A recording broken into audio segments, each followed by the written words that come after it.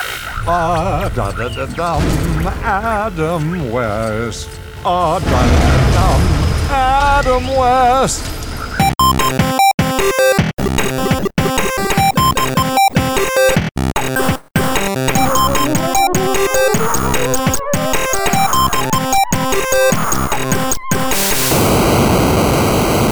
Hello and welcome to Lapsed Gamer Radio. I'm your host Mark Hamer and this is your Lapsed News update for the week commencing the 10th of October. Tonight we'll chat a little bit about the games we've been playing recently and we'll touch on a few news stories of note, plus we've got a little topic to discuss as well. Joining me today are Ali and Stuart. Good evening, gentlemen. Good evening. Hello. I would also like to welcome to the show any new listeners that we've accrued over the last couple of weeks. Podbean have been incredibly kind to us and featured us on their homepage, and I believe we're still featured on the front page of the games section, the games and hobbies section of their website, and on the app as well. And so the number of followers that we have on Podbean has grown exponentially over the last couple of weeks. So to any new listeners we have, thanks for subscribing and welcome to the podcast. Okay, moving on, we've got a little mini topic to discuss today in lieu of questions from the community. So what I'd like to discuss is, what would it take for games to be taken more seriously as an art form in the mainstream? I would say better regarded critics. Things with films, you have people like Roger Ebert and even Mark Kermode over the water, and they are much more established and sort of much more long-term film critics. Whereas for games, there just doesn't seem to be that sort of variety of people that have been around long enough and have reviewed a huge amount of games. There probably is, but it's mostly in more of a print media, and even then, I think people do get burnt out quite quickly or move on to something else in games compared to something like films or even book reviewers. There are more revered people. I mean, people like Jeff Gerstmann over at Giant Bomb. He's been in the industry for a long time, and his opinion holds a lot of weight. Keith Stewart over The Guardian. He's not old, but he's older than the average video games journalist. I'd say. But people like film criticism has been around for a hell of a lot longer, because film has been around for a hell of a lot longer, and it's the sort of thing that people go to university to study, rather, not just like people go to university to study video games in terms of how to make them. People will go to university to study films in terms of how to make them as well, but will also go and study the art of film. It's not really taken seriously academically as an art form, because it's still really in its infancy compared to other mediums. And so I don't think it's been around long enough to have a wide, established veteran, critics like film does. Unfortunately, there should be, really, because video games have been around for 40 odd years. I think that they need to start off at the studios as well. There's a few things that crop up every now and again within the games industry that kind of lets itself down. So myself and Stu Cullen and anyone else, I won't mention any particular companies, but some of their internal PR guys are rubbish, to say the least. They're very lacking in communication. I know personally I'm a very, very small fish in a massive ocean. In terms of being on press lists and stuff. That's just because I'm a bit ballsy. Create some business cards, got a YouTube channel, hand out a few cards, and I've managed to get on some of these lists. But in terms of the interaction, there are two companies that you're on the list. Every now and again you get an email, maybe a monthly email or a quarterly email, and that's about it. And you just try for a bit of interaction. I don't expect to get anything for free, nor do I expect to get anything every time. It's nice to get the odd game or whatever, and sometimes it might not be the AAA, but just to get something just to help boost my channel is great. But sometimes just having the insider knowledge in terms of a press release, so then I can take that to my YouTube channel before other people, just because I've gone out on a whim to say, can I be on your list? That's great. But then the way you're treated, and some of the guys that work there think they're royalty, and are very up themselves, if you like. And I think that needs to change, because I'm sure if you were on a press list for Warner Brothers or Universal, New Inline Cinema, if they're still going, and people like that, I would say that you'd probably not treated better, but I feel like the movie industry is probably a little bit... if you're established, yeah. I'd say. Like, this is... Now, I have very, very limited experience in this. I spent a couple of years as a film critic when I was at university, just a student film critic for the student newspaper. And like, if you're an established film critic, I imagine the marketing departments for these studios would be, very eager to get you in to see their film, unless they know the film is garbage, and then they usually won't let anyone see it until it's already out. But it was a bit of a mixed bag dealing with film studio, well, the publishers, I guess, the marketing departments of film publishers when I was doing it as a student, but that's because I was a student with no name at all, really. Yeah, I guess it's easy to get into the gaming industry than probably the film industry, because it has been established so long. But there's a lot of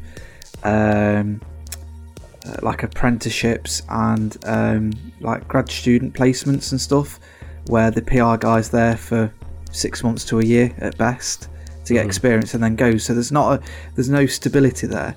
But then moving on from that as well is they do have the BAFTAs, gaming BAFTAs, Yes. and I know last year's they were slated quite a lot. Personally, I didn't watch them. They tried to have famous people on there, but then the BAFTAs aren't as well publicised and they're not as well put together. Now, if someone spent a bit more money on doing that and probably put it on maybe Channel 5 or Dave or something, Challenge TV, and it was live, you'll gain a bit more interest and different things like that. I know a lot of actors quite like working on games these days, because it appears to be a bit more of a challenge for them, a little bit doing like an animation or whatever, but I think a lot of games will do the mocap stuff as well and really go into detail on it. So if their actors are wanting to come in, then I think we should just be more proud of it. I think gaming outside of a gaming circle, if you're not a gamer, I think you see that as a childish thing to do, potentially still. I think that image is still there. That is still there, and there are people in the mainstream sort of media who have tried to champion games. Charlie Brooker did the Games Wipe series for a short while, and then he did that one-off How Video Games Changed the World, and there were people appeared on that who've been big champions of video games. Jonathan Ross is a fan of video games. Dara O'Brien, Graham Linehan, they're all big champions of video games, but to the wider public, they're still viewed, especially the older generation, they're viewed as a childish pastime. Yeah. Which is I think, a little bit unfair in a lot of cases. I mean, if you look past a lot of the rote AAA first-person shooters and kind of dumb games like that with the equivalent of the Transformers film in terms of video games, there are video games that are telling really, really well-crafted stories. Yes. Yeah, and they also touch on some very, very interesting subjects. Oh, yes. I'll talk more about it later, but Mafia 3 is a very good example of that.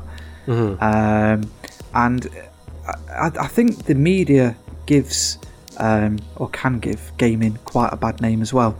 So whenever anything happens, a lad's gone to school with a gun, it's always because he's played Grand Theft Auto, he's played Call of Duty and things like that. Well, yeah, but it's probably the same child that sits and watches, I don't know, I'm trying to think of an extremely violent film that's out at the minute, but there isn't that many because they've been dumbed down a bit. But that used to be the scapegoat, didn't it? It was before it was video games, it was the video nasties, and it was heavy metal music, and Marilyn Manson getting pulled up to be interviewed on TV because someone who'd shot up a school listened to Marilyn Manson's music and things like that. Eminem's video been games, guilty of it. Video games are often the news likes to pick up on the worst aspects of video games and the people who enjoy them, and kind of ignore the interesting things that games are doing. Like, especially AAA is slowly beginning to catch on. I'm interested to hear what you say about Mafia 3.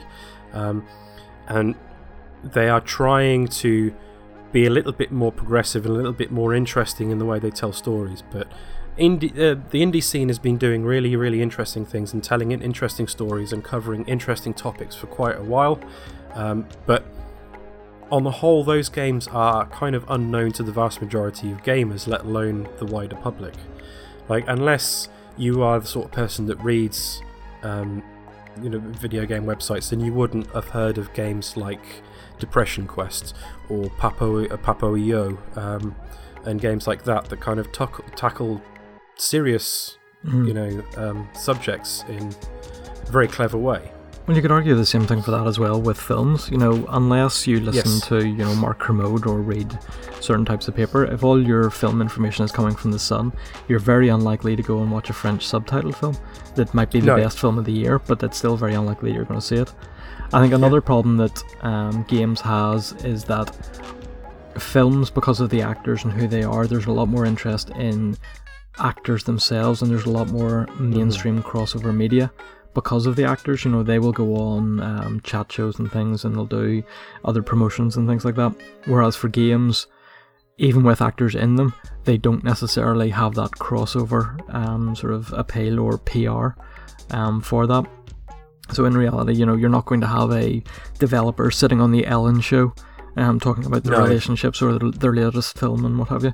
And I think to a degree that way, people just don't see games, apart from just seeing them as game stores and seeing them as things for kids.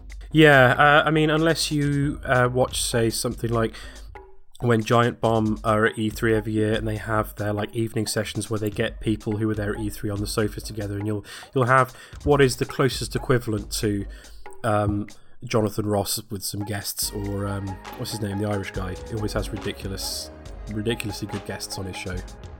Oh, Graham Norton? Graham Norton, yeah. I mean, like at E3 last year, they had, just on one of the panels on the sofa, you'd got Tim Schafer and Lorne Lanning, who's the grandfather of indie games, really, the guy behind the Abe's Odyssey and those games, and some really interesting people on a panel. And it's really, really interesting to watch if you're into video games, but for the wider public, they would find that stuff tedious, I imagine, because they just don't understand the art form. It's not as prevalent, which is weird because video games, in terms of the amount of money that they make now, and I know that it costs a hell of a lot more to buy a video game than it does to go to the cinema and see a film, but GTA 5 made more money than any film that's come out in the last 3 years? 4 years? Yeah, 3 or 4 years. Yeah. The video game industry as a whole makes more money than Hollywood, but it's just not taken as seriously. No. But it is a shame because they are the art form has come a hell of a long way, and it's films are telling some really interesting stories, but film has been around for over 100 years. And video games have been around for 30, 40 years really, and in that time they've gone from being incredibly primitive games like Pong to deeply moving stories like The Last of Us. I don't know, maybe in the future, maybe as this generation gets older, because successive generations, it seems that video games are becoming more and more popular. I mean, you look at how popular amongst the younger demographics YouTube Let's Play videos are compared to any other type of video on YouTube. I think maybe as younger generations get older, video games will become a more widely accepted art form. It's strange how back in the day when we were all youths, we used to have a Games Master on TV, Channel 4, every whatever it was. Yeah, it was every week Saturday morning or something. No, it was Wednesday or Friday night or something like that. Yeah, which was great. And there was other shows. There was Bits, and there was the one with Andy Crane and Violet Berlin on ITV as well. And that was actually sort of the kids lineup of TV shows. Do you think YouTube is possibly a not a culprit, but an influencing factor as to why it's not getting the mainstream audience because you go on YouTube and you can guarantee that there'll be gaming videos, suggestions, and whatnot. It might be some of the big guys that I'm not going to mention here because they don't deserve it, but that are there, but they use that as their kind of Graham Norton or whatever, although it's different. But do you think that's their Channel 4 back in the day? Is it more Twitch and YouTube now that are the driving force for gaming? I would say possibly, but I would also say that it's the sort of TV commissioners and what have you, who commission series of shows and things, just see game shows as either for kids, or even with Darrow Brain's sort of 8-bit show on Dave, it's still seen as sort of a little more comedy and a little bit more puerile than sort of like a high concept show, such as the review show on BBC Two, or even sort of Film 2016 or whatever. There's nothing like that takes a more sort of highbrow or a properly critical analysis of games on TV. No. And I think that's one of the things that's lacking. On YouTube, there is definitely it's becoming more prevalent. Like, even if you cast aside the hordes of Let's Play videos and Twitch streams and stuff like that, you've got video series like guy on YouTube called Ahoy, who does really interesting videos where he goes into like the history of, he did like a series on the history of graphics. He does lots of videos on like the history of like particular weapons in video games, like like the genesis of some of the old video games that started particular genres. And you've got Super Bunny Hop, who does really, really interesting videos on to unfortunately only a few 100,000 viewers per video, rather than the millions that Let's Players get. He does really interesting videos on video games. And then you've got like I've only watched one episode of it, but Jeff Keighley's new show on YouTube Gaming, or YouTube Red, or whatever the hell it's called, where it's a proper show where he sits there and has guests from the video game world on there and conducts interviews with them, like someone like Graham Norton or Jonathan Ross would do on their show. So there is that stuff out there, and it's gaining an audience. And I think that YouTube has replaced television for a lot of people these days. A lot of the younger generation will watch hours and hours of YouTube videos, but won't really watch any TV. So I think that's going to be the place where that sort of coverage finds its home.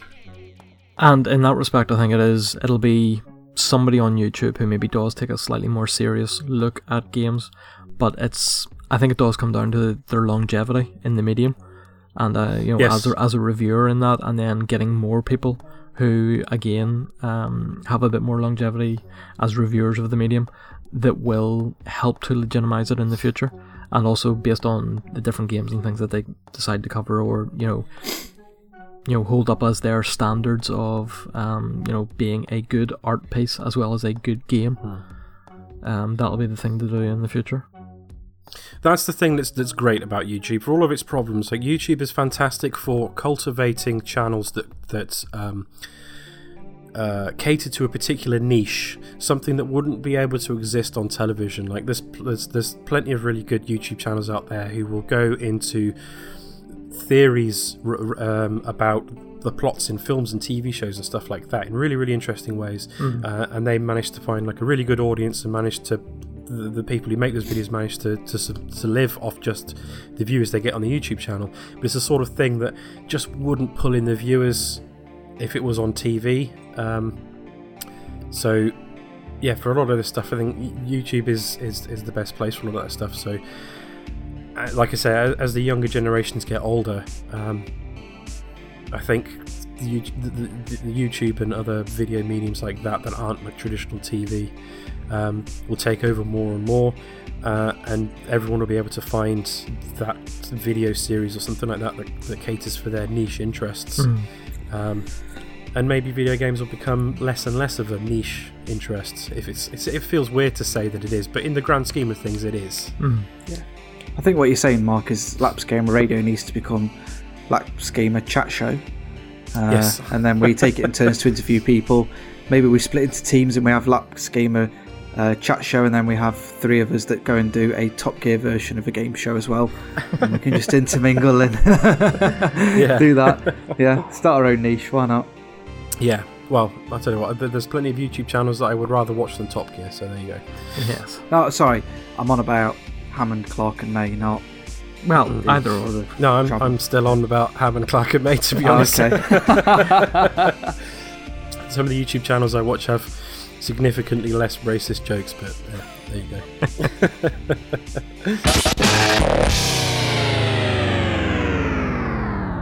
Okay, so moving on to what we've been playing over the last week or so. First of all, we decided, a few of us, myself, Stuart, Kev, and Andy as well, I believe, is taking part. And presumably Lee as well. Yeah, Lee as well, yeah. We decided to go work through a backlog-a-thon. So, in order to clear for some of us, ridiculous backlog of games, like my list at the moment of games that I bought in the last 5 years, is 43 titles. Wow. Yeah. That you've not completed. That I've either not touched, or I've played a little bit of, or I played a chunk of and then haven't finished. So our plan is to work back through all of those games that we haven't finished, that we've purchased over the last 5 years, or games that we've picked up on Xbox Live, Games with Gold, or PS Plus, that we actually want to play rather than we've just purchased because it's there. Is so that we can actually play video games in the future without that pang of guilt in the back of the head. It's like, I've just bought a new game and I haven't finished the ones that I purchased last month or whatever.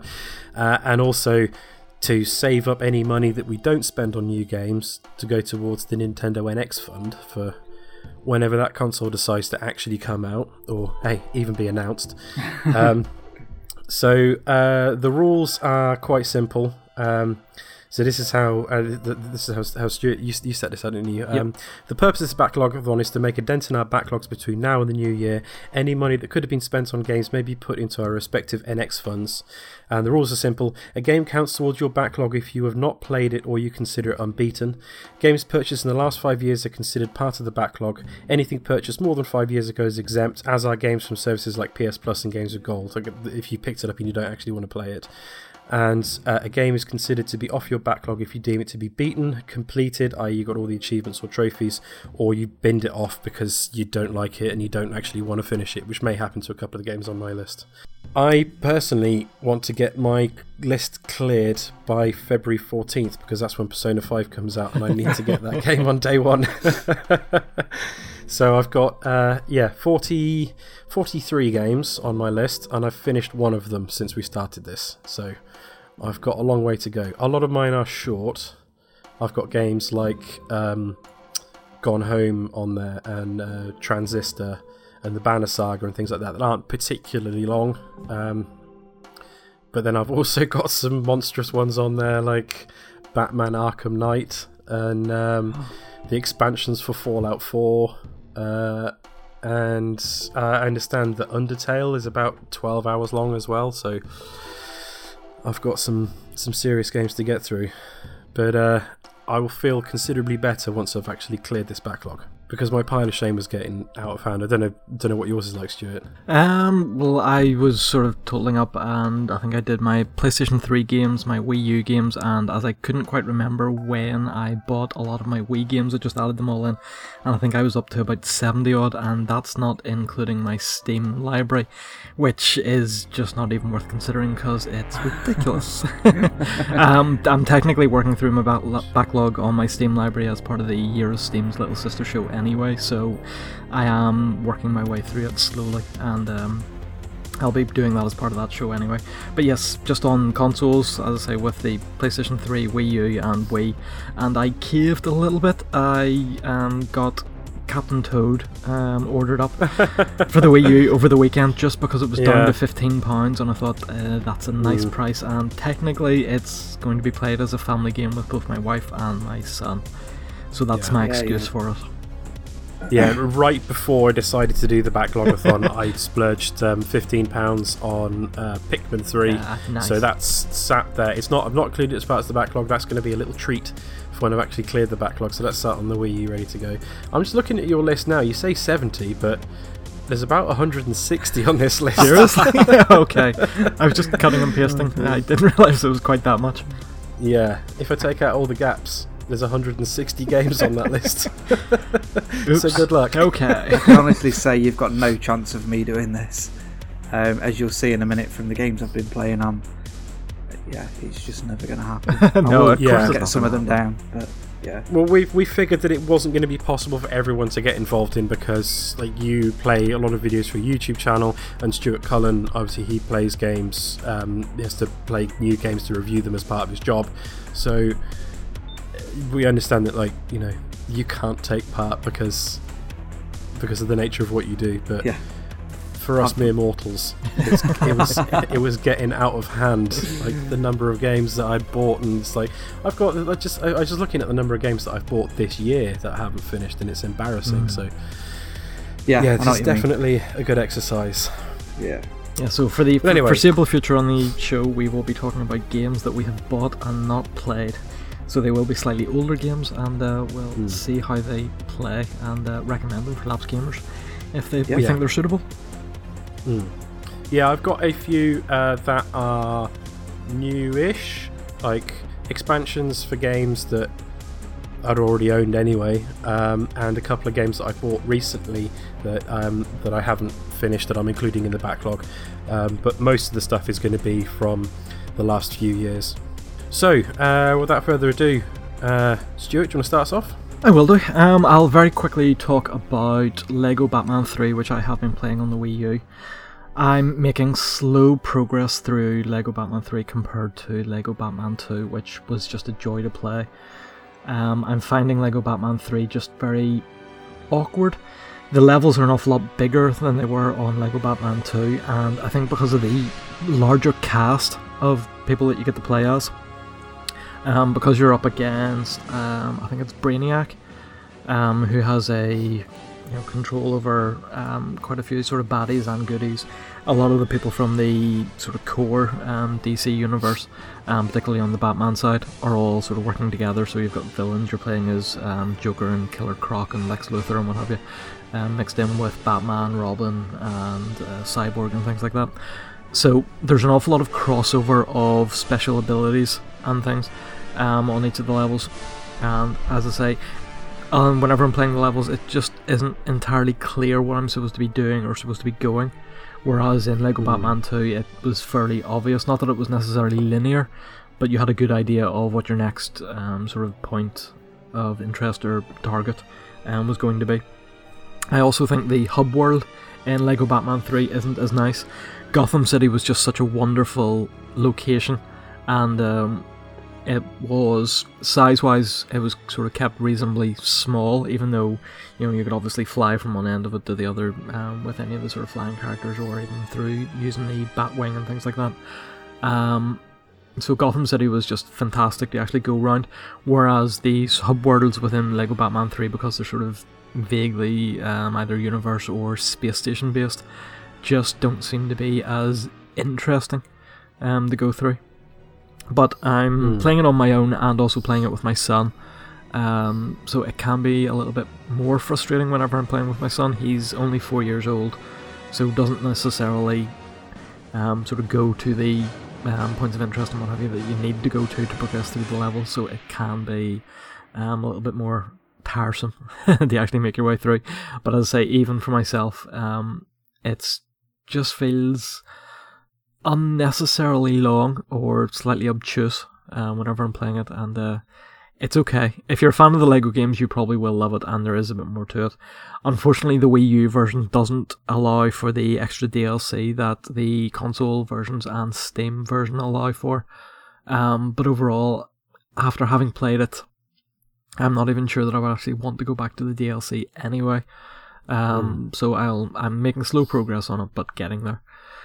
The other game that I've been playing is called Lost Echo.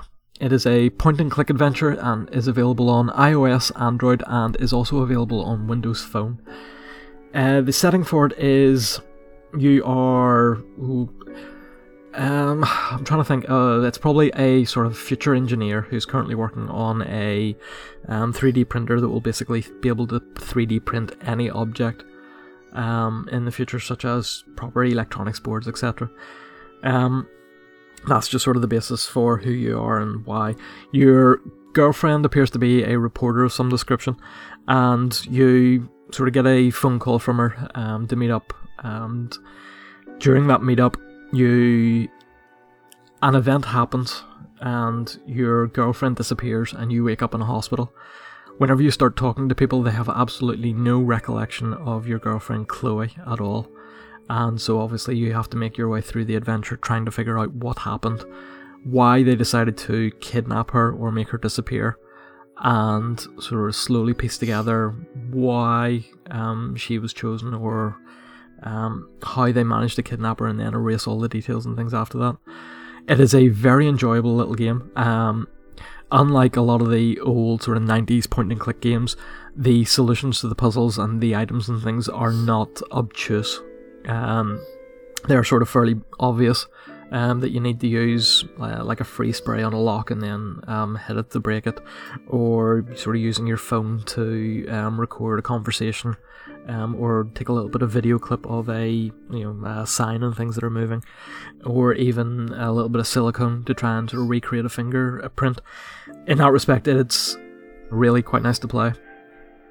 It's also less than £2.50 on the respective platforms, and I'm about, I think about 3/4 of the way through, going into chapter 3 of it, which I think will probably be the final chapter. I know that I'm 3/4 of the way through because whenever you save it and go back into the save screen, there's a little progress meter on your actual save file, or the sort of save log. So it actually gives you an idea of how far you are into the game, which is actually quite nice, and I really wish a lot of other adventure games actually implemented that as well, because it gives you an idea of how long you still have to play. I think I looked it up on How Long to Beat, and it's roughly, they have it sort of pegged it as about maybe 5 hours or so. Though How Long to Beat always has sort of inflated, or deflated times I should say, because an awful lot of people like posting that it only took them, a couple of hours or whatever, and look how good I am. Whereas in reality, for an awful lot of normal people, it probably will be in around maybe 6 or 7 hours. Sort of 5 is probably a very sort of optimistic, I would say, choice. But the game itself is very good. It takes itself seriously enough, but there's enough nice little digs. Or little in-jokes. I was speaking to a bookshop owner who was called Jensen, and whenever I queried queried his name Jensen, it actually gave me Adam Jensen as a question. To which he then replied, I did not choose this, or whatever it is that Adam Jensen says, which I thought, I didn't ask for this. I didn't ask for this, yeah. Which I thought was a nice little touch. And there's a couple of other things where you go to bed, so you do, and sort of seemingly sleep through until the evening or what have you. But then later on in the story, after maybe like 3 days have passed or whatever, you're told that you need to change and to go on a different mission and things like that. And it comes up saying, well, actually, you need to change because you've been wearing the same clothes for 3 days. That sort of thing, just because the graphics don't change at all. So it's just nice little touches like that, which just make it enjoyable. So yeah, I'll hoping to finish that soon, and hopefully over the next couple of days, if I get a little bit of time at lunchtime or what have you, to sit and play through that. And for that, I would definitely recommend that for a lapsed gamer, just because it's a nice and easy game to pick up and play. It has a nice play time to it, and looks good on a tablet, and for £2.50 or less, it's not too bad of a bargain either. Yeah, especially for 6 hours worth of gameplay. Yeah, as I say, and for anybody who remembers the sort of 90s point-and-click adventures and what have you, and it's a nice sort of graphical style, it's nice and clean. It reminds me vaguely of, I think it's The Longest Journey, one of the Dreamfall games. In that sort of style, it's the later one as opposed to The Longest Journey, which I think was the first one, which was a little bit more pixel-based. But this has a nice, clean, very futuristic, actually quite a bright futuristic view of it, with nice architecture and everything like that. So yeah, very enjoyable. Sounds good. Yeah. Yeah. Ali, you've got a bucket load. I have. So it might be worth just very briefly mentioning that since joining the podcast and this year, I've gone through a bit of a shit time. I lost my uncle last month, and then just over a week ago, unfortunately, my father-in-law died. Since joining the podcast, I've not been about that much. Hardly touched my YouTube channel because my time's been preoccupied elsewhere. Shit happens, but it now means, as horrible as it'll sound, I've got more time to myself for gaming. I'm not hospital all the time. So I've gone on a bit of a splurge, treated myself. Why not? Yeah. So it started with my uncle that passed away lives in Manchester. So it's a bit of a drive. And while I was in Florida, my Fitbit broke. The actual plastic around it bubbled away and completely died. And I've heard stuff on the internet that quite a lot of people having the same issue. So I took it back and got a refund, which was a nice, healthy £88. So I thought, I'll treat myself to a Vita instead of getting another one, since it seems like it's a flaw with the device. So I managed to get the OLED version. Oh, nice. So the original one from Sex, and it's actually in a very good condition, and it's still got the box and everything, which is great. So I got a card with it. On your guys' recommendation, I did buy Persona 4. Yes. Which is the fucking weirdest game I've ever played in my life. So I've shelved that for now because I'm a bit like, my head can't take that at the minute. So it's good and a very traditional Japanese RPG game, which I do like. But I think you need to be in a certain frame of mind to be able to play them. A little bit like the Final Fantasy games. And Fallout and stuff like that. You have to be It's a bit more different to the traditional Final Fantasy games where like you could spend hours doing the mindless like mini battle grinding thing.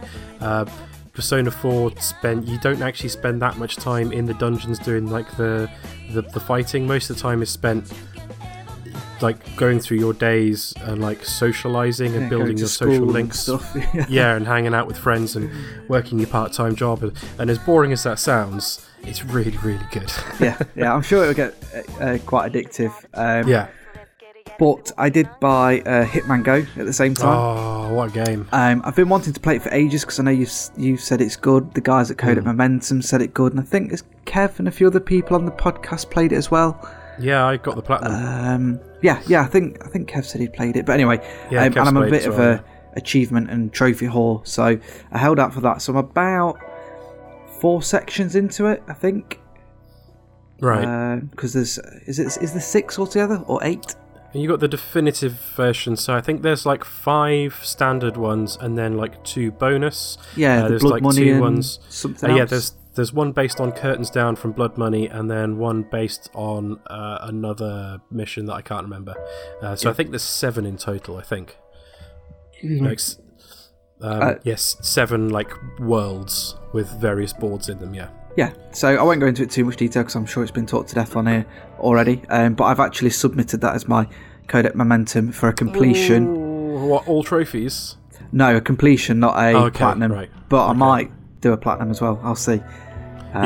You absolutely should. My advice is like, don't look up any guides or anything like that, because I made a conscious decision not to look up any guides, even if I got really stuck, and I just sat and like went to the length of like taking like squared graph paper and like sitting and like doodling out the moves and the positions of the enemies and stuff like that, and like drawing their patterns to try and figure out how to get through it. And I got the platinum legitimately, and it's one of my proudest gaming achievements. So I can see why. The bizarre thing is with it is I'll do a level and it's really hard, and I'll finally do it, and then the next one I'll suddenly get all 3 stars, and I'm like, how does that work out? It's just crazy. Like, it's just how your mind works. Like sometimes you'll see the pattern immediately, and you'll know exactly how to complete all the objectives. And sometimes you can complete all 3 objectives in one run. And sometimes you'll get to it and like you'll see one of the objectives and you just go, I don't understand how this is even possible. And they're really, really fiendishly difficult.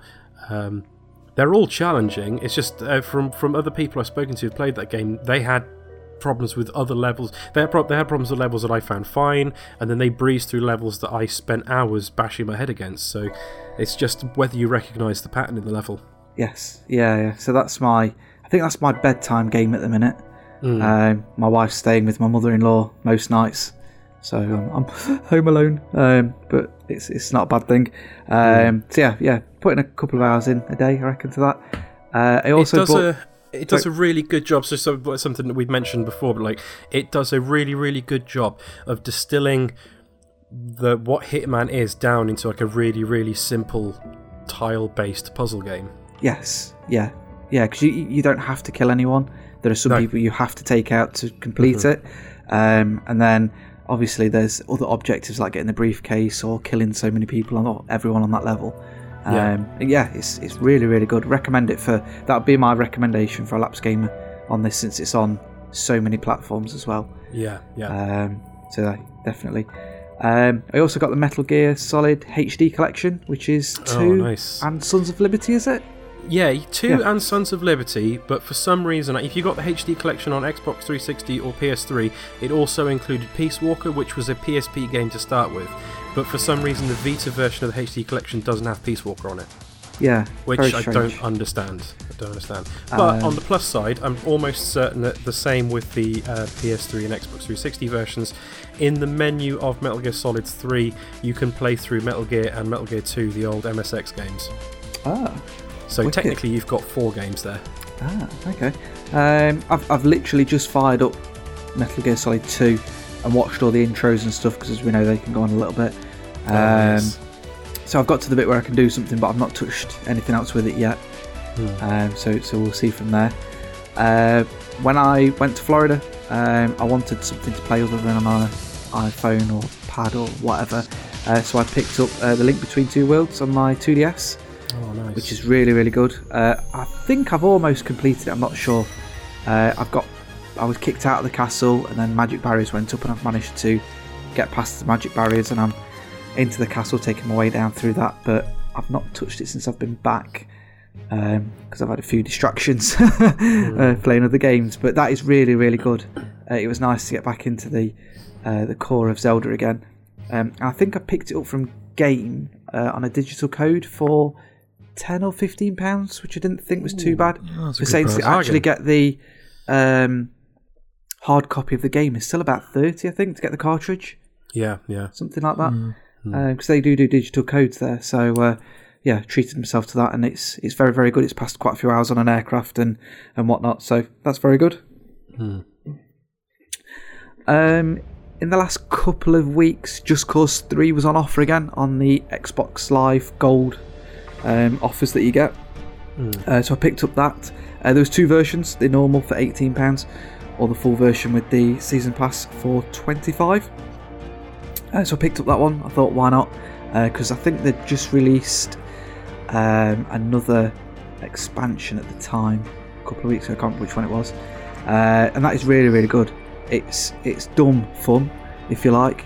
But yeah, just going around blowing up things. The only negative about it is that there's a lot of tearing. There's a lot of frame rate issues on the Xbox, at least. There is on PS4 as well, from what I've heard. Yeah, which is a little bit disappointing. I don't get it as much as a friend of mine gets it, but whether that's because I'm running it off a hard drive, which bizarrely gives a bit of performance increase on the Xbox, I don't know. But yeah, very, very enjoyable game. It's one of those games that you can just drop in and out of, do a couple of missions, blow some stuff up. You have to liberate certain areas, and to do that you just blow everything up in that area. So it's a little bit like GTA in the fact that you could just go on and blow a few bits up and then dip out of it and dip back in. So that's quite good. Another lapsed gamer recommendation, I'd say, because you don't have to play solidly. Kev's a big fan of that game as well. He picked that up on PS4 when it came out and waxed lyrical about it for ages. And I've seen lots of gameplay videos, and it's something I want to pick up at some point. So I like what is it Avalanche that make it? Yeah. I like what they've done the same thing that like the developers of the Saints Row series did. It's like they started off trying to make a semi-serious open world game. And then just embraced the really bonkers elements of the games, and so they've just gone crazy in Just Cause 3 with grappling hooks and blowing and sticky bombs and grenade launchers and rocket launchers and everything being explodable, and using the grapple hook to fly up to a helicopter and pull the pilot out the chopper and jump in, and they've just embraced the craziness of it, and it does look really good fun. It's something I intend to get around to. The wingsuit is one of the hardest things I've ever tried to control in my life. There's a few challenge bits where you have to go through if you like coin rings that you get on Sonic and whatnot, and it's really, really hard. I can do it no problem on Batman. When I play Batman, I can do it, but for some reason that wingsuit's got me. I don't know. Just keep flying face first into a cliff. I received a review copy, so that's my disclosure for this, but from the guys over at 2K of the BioShock collection on the Xbox One again. So fired up the original BioShock. That is one of the games that's on my shame list, because I never actually ever got around to completing it. And I actually own every single one on my PC, and again, never completed any of them. So I've only managed to have probably an hour's worth into the game, but it looks really, really good. I know Stu touched on it in the last podcast that we did, and it's really good. If you're a fan of the series and not got around to playing them, then definitely pick it up. The enhancements they've done is really, really good. The intro, which I think for the first one was probably a little bit of ahead of its time back in the day. Miles ahead of its time, yeah. It still looks incredible. I think the water, when it's the plane's on fire and different things, looks even more incredible now. And that water just looks so realistic, it's unbelievable. So yeah, playing that. I play it in dribs and drabs because there's a few bits in that first game that get a bit scary. And I know what I mean. You're like those type of games, Mark. So yep. Lights on full and in the light of day. So yeah, had a little go on that. I've been playing a little bit more of Dark Souls 3. Managed to take down a couple more bosses. A few of my mates have been not necessarily helping with it, but encouraging me to go back in and offering advice, because there's the DLC in a couple of weeks or next month. Something like that. Yeah.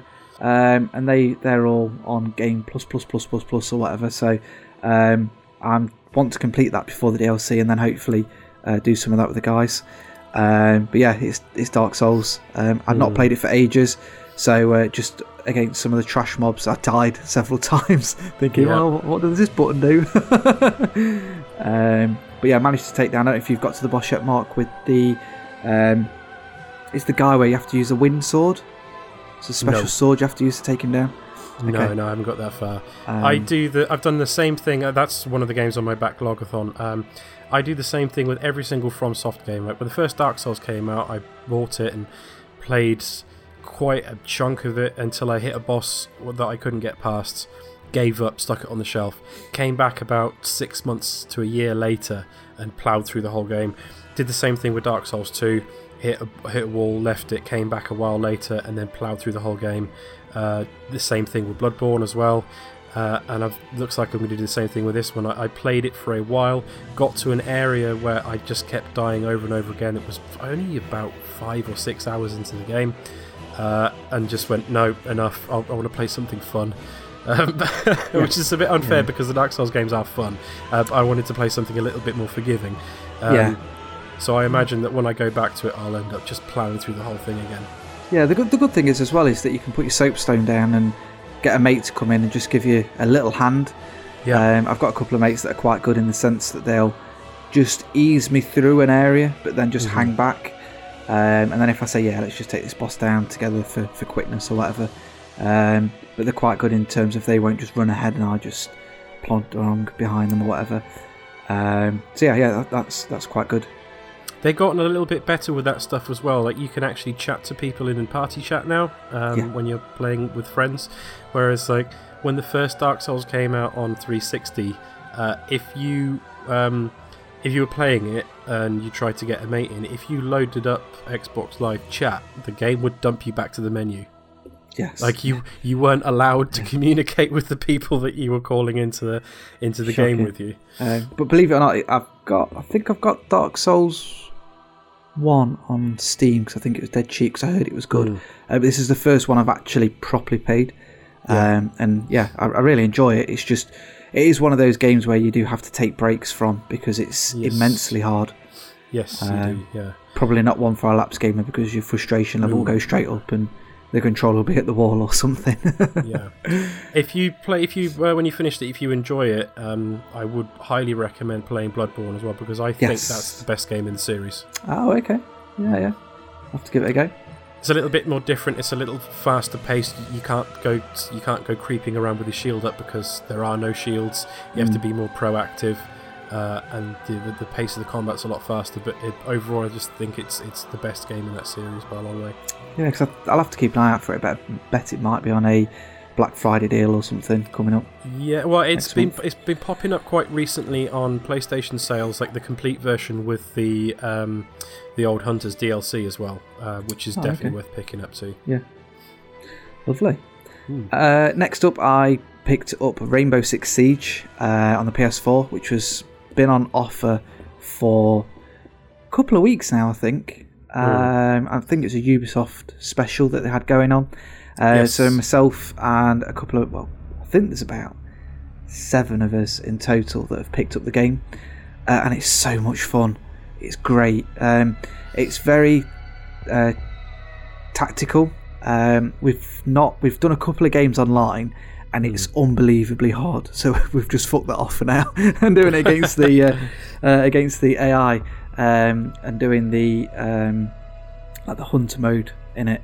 But it's so much fun.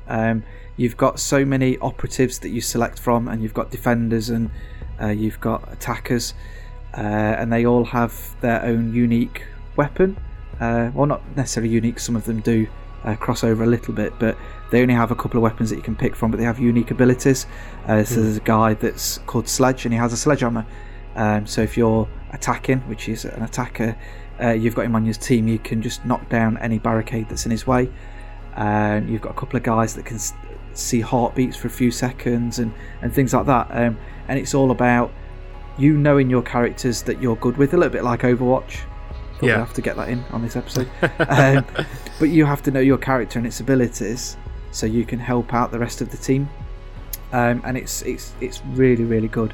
If it's on offer and you manage to maybe sneakily not tell anyone else that you've brought it because you're backlog-a-thon, you need to get it.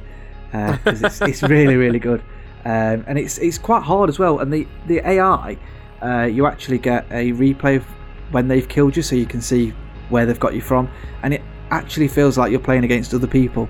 So it's really on point. And I think we're playing it on hard at the minute, and there's a couple that we struggle with. Some of the bomb defusals are quite hard, but yeah, it's loads and loads and loads of fun.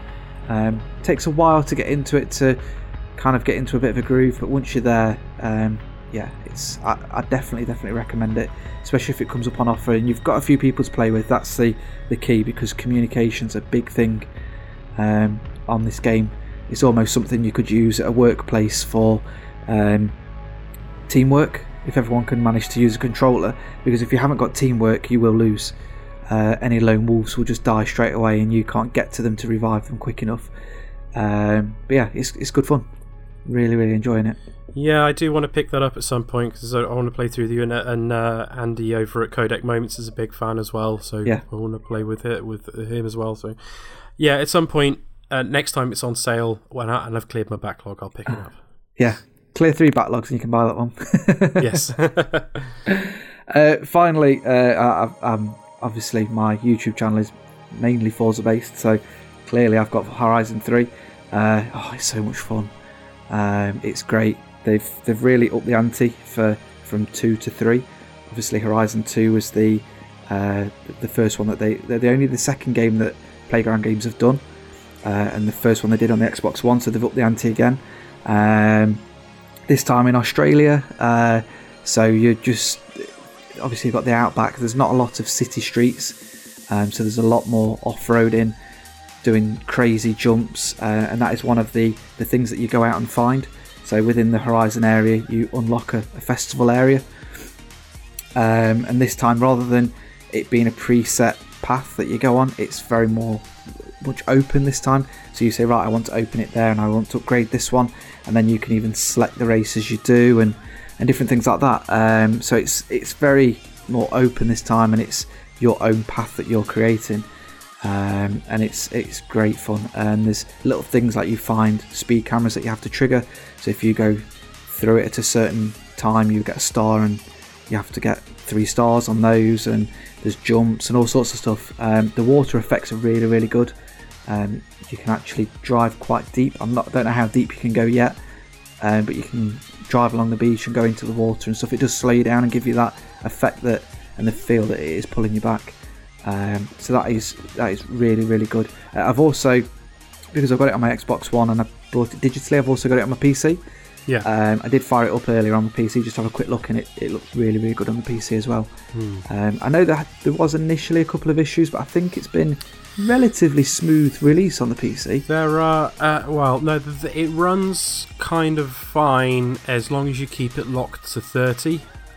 If you want to play it at 60 frames a second, apparently, like even with like a GTX 1080 and a modern i7 processor, apparently it still struggles even at 60 frames a second.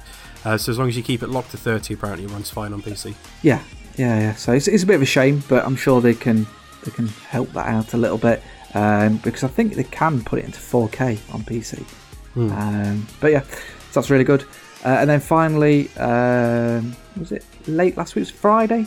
Mafia 3 was released, which is really good. I'm quite a big fan of the Mafia series. I remember playing the first one on the PC back in the day. Oh man! And I think loved it. I was talking to one of my mates about it. I think that was one of the first games that actually had a semi-realistic smoke effect off the cigars. I'm not sure if it was one of the first games or one of the couple. I think so. Yeah. Where one of the main mafia bosses was there smoking a cigar, and you actually sit and you're like, oh my god, that's actual smoke coming off this thing, and it doesn't look rubbish. But yeah, so big fan of the series. It took me quite a while to complete Mafia 2, because the game actually, there is difficulty levels, but it can get quite hard, especially the shooting. I wouldn't say the shooting's clunky, it's just hard. But yeah, Mafia 3 is more of the same, but less, I won't say mafia based, but you're not kind of part of that Goodfellas mafia. It's more of a, I guess, San Andreas, where you're a lone guy going off to take down other people. If you get offended quite easily with the use of the N-word and racial comments, then it might not be the game for you, but it does work really well. It doesn't make you feel uncomfortable. The game is just based in the 60s in Louisiana, where Orleans. Where New Bordeaux, as they call it. Where people did used to spit at black people, and they weren't allowed in the same place together. So it does take you on that struggle quite a lot. But the main guy that you play does have white friends and isn't bothered about all of that. He's a Vietnam vet that's come back and seen that his town's gone to shit a little bit. Something happens in the game, and then you are like, right, we're going to change things up. So it's very, very well done. The way the game plays, it's almost as if the cutscenes are done in the game engine, and they look fantastic. I'll put a link in the show notes to something I captured on the Xbox DVR, so you can see it, because they look really, really good. But the game is like a documentary about what this guy did. So every now and again, when you complete a mission, it will take you back to the CIA agent that's helping you, because he wants to gain control but isn't bothered about what you do. And if you physically gain control, but he wants to take down this main guy and different things. So it actually cuts to what would be video footage from what happened and someone being interviewed, but it's all in-game footage, and it's really, really good and well thought out. The driving's a little bit, I wouldn't say ropey, but there's just not a lot to it. The cars feel like they're on really soft springs, but other than that, I'm really enjoying it. It's a good game. Well, that was always the case. That was in Mafia, the original Mafia and Mafia 2 as well, and I guess to a certain extent that was due to the fact that the time era of the cars themselves, I mean, a lot of them would have still been running on leaf spring suspension, and so in pursuit of historical accuracy, I guess that they are a bit spongy, a bit rolly around the corners. I'm glad to hear that it runs well on console, because there's been lots of reports of the PC version is suffering from some interesting bugs and quirks. Yeah, I know they released a patch, I think it was today, that sorted out the frame rate issue. Yeah. And allowed people to go up to 60 frames per second. To be fair, I've not really come across any bugs. There's one thing where they've tried really hard to do a effect of clouds going over the sun, so you get that kind of a shadow. Yes. And it does it as if it's in fast forward, and it's a bit flaky. But I can see what they're trying to do. They're trying to push those boundaries. So you can appreciate it for what it is. Is there actually stuff to do out in the open world this time? Yes. Well, there's Aside one from thing. Missions. Yes, there's one thing that isn't on it, which is I don't know if it's. I think I'm missing it a little bit for a Mafia game. Is there's no speed limits. I think if you go tear-arsing past a cop, he will fire up the roof and come after you. But previously, you used to have to put the speed limiter on and crawl through and then take it off. And that used to be great, because you're like, do I, don't I? And that seems to be missing. Whether that's because we're now into another era, if you like, so we're now in the 60s and it probably wasn't as bad with it, I'm not sure. They still had speed limits in the 60s, but yeah, that's one of the complaints I've got from now. I haven't played any of it, and I won't be able to for the foreseeable future due to the backlog, but I've seen some comparison videos where they show aspects of Mafia 2 compared with Mafia 3. Now, so I'm glad that there's actually stuff to do out in the open world, because like in Mafia 2 there was this gorgeous open world and nothing to do in it apart from drive to your next mission. But there was a level of detail in the first Mafia, and even more so in Mafia 2. Like little things like if you walked over a corpse, someone that you gunned down in Mafia 2, if you walked over them, then your character would leave bloody footprints for a while after. And there's like, if you could, when you were in your apartment in Mafia 2, you could walk up to the fridge and open it and grab a beer and drink it. And there were like restrictions. I don't know if it was in Mafia 2. It's definitely in Mafia 1. There were restrictions like if you wanted to carry a Tommy gun or a shotgun, the only way you could do it is if you were wearing an overcoat, because you can't conceal one of those weapons in a suit jacket. Yes. Just little touches. There's loads of little touches that were in Mafia 2 that I think they kind of just took for granted at the time, that apparently aren't in Mafia 3 at all. Now, it's nothing that's going to take away from the actual game itself or the storyline. It's just like that little level of detail that went above and beyond your average open world game that doesn't appear to be in the new one. Yeah, I don't know whether they've tried to make it a little bit more accessible to other gamers out there, and people that aren't quite looking for that, looking for something a little bit more serious than GTA, but not quite as serious in terms of gameplay as the original Mafia games. But like you say, stuff like that was fantastic, because that's what you need in this kind of game, and it is missing it. But having said that, there is a bit more of the open world to do. So when you complete a mission, there will be another part where you can go. So for example, you take down a brothel syndicate, and there was a drug syndicate that I've recently done, and you take one of the sub leaders, if you like, of one of those syndicates down, and then that is technically the mission completed. But you can go and take down the other one to get yourself some more money, reputation, weapons, and things like that, and you can actually recruit them to your syndicate, if you like. So that's quite nice. There's Playboy magazines to find, there's Hot Rod magazines, there's music vinyls to find. You also get taught by the CIA how to wiretap. So you have to not only go and collect these little electronic devices, but then you also have to find the box, and then you tap in, and it'll tell you something about that area and unlock things for you. So although I've probably put about 6 to 7 hours into the game, it's not. I don't think it's quite fully opened up to me yet. No, apparently it is very big. Yes, I've only done the starting area. I think I've almost finished that area, so it's not fully open to me yet. So I'm very much expecting there to be a lot of side quests, because you can call in a van, which helps you buy weapons and reload things, and he only stays for a few seconds, which is quite a nice touch. I think he's there for 60 seconds and then he'll drive off if you don't get to him.